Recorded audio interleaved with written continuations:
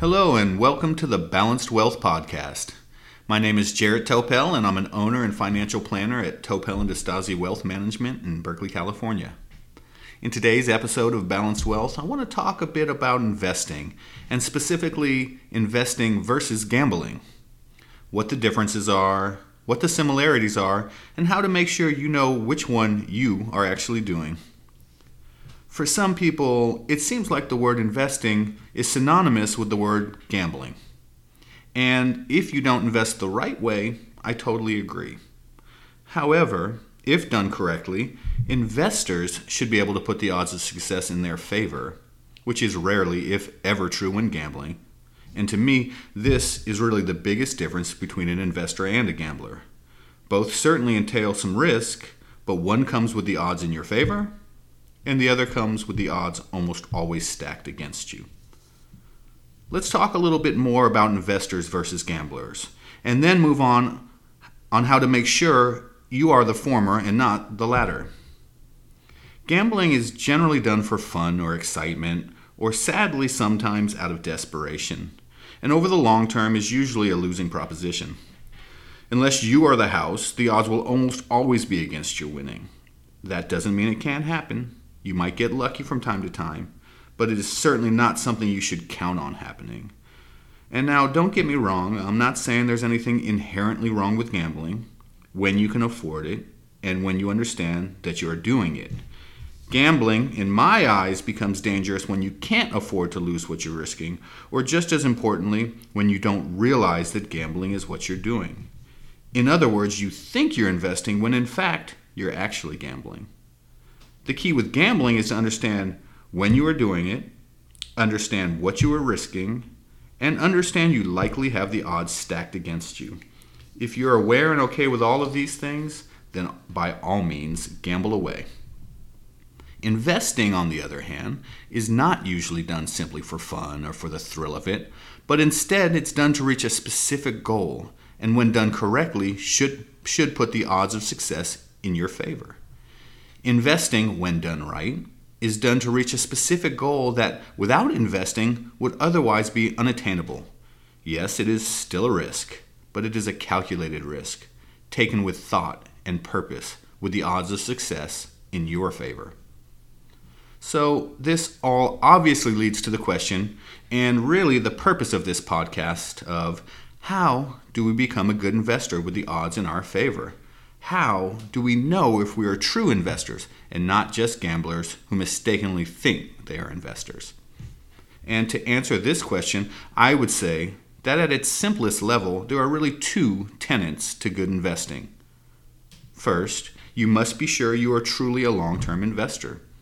The statistics of investing are certainly in your favor over the long run, but you need to be sure you have the long run to let the statistics do their work.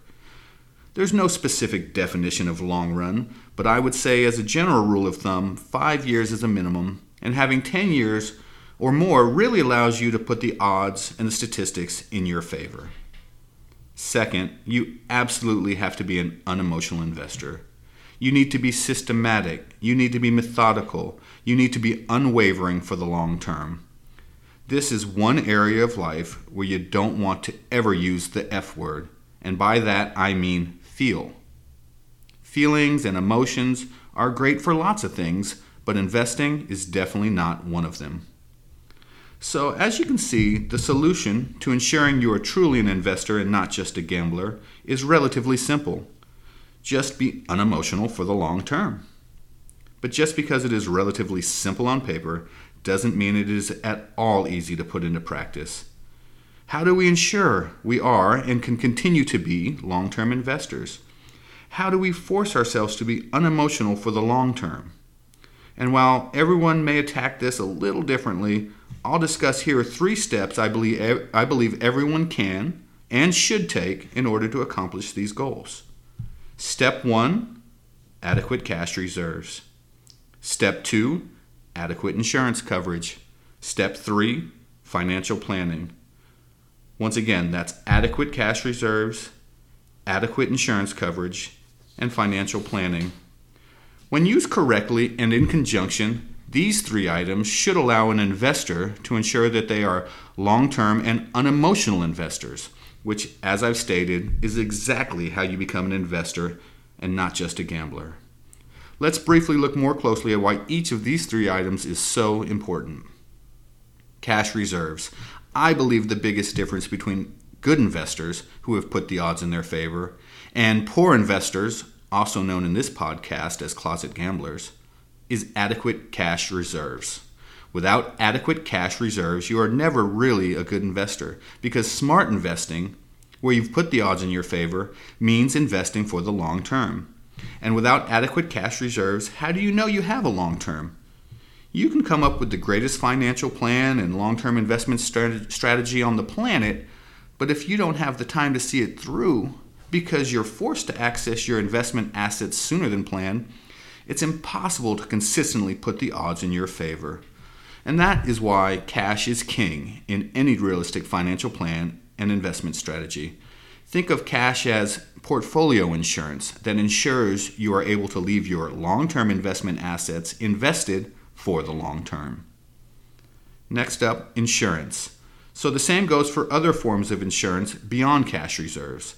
This means life insurance, health insurance, auto insurance, disability insurance, liability insurance, and long-term care insurance.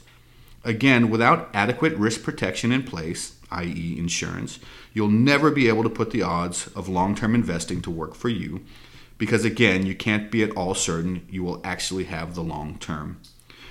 You need to be able to leave your long-term investments alone for the long term, regardless of the roadblocks and bumps that inevitably come along the way. And that is exactly what insurance is meant for. And then finally is financial planning. An investor, as opposed to a gambler, should have a well thought out and executed financial plan. This is really how you keep the emotion out of the equation. This is how we stop using the F word when investing. A financial plan is like a good GPS system, showing where you are, where you want to be, and the safest or smartest way to get there. Yes, there may be changes along the way, but at least we're starting with the end in mind, knowing full well what we are doing and why. With a clear path and a clear destination in mind, you should be less prone to emotional choices along the way, which has been proven to be the best way to actually accomplish your goals. So to summarize, investing and gambling are not the same. Yes, they both entail risk, but one comes with the odds in your favor, and the other most certainly does not. The 2 tenets of intelligent investing are invest for the long term and invest unemotionally. The 3 keys to ensure you are able to do that and truly enable you to be an investor and not just a closet gambler are 1. Adequate cash reserves, 2. Adequate insurance, and 3. A well thought out and executed financial plan, including an unemotional investment strategy. Thank you all for listening today. Until next time, this is Jarrett Topel for Balanced Wealth, wishing you all the best with your personal and financial futures.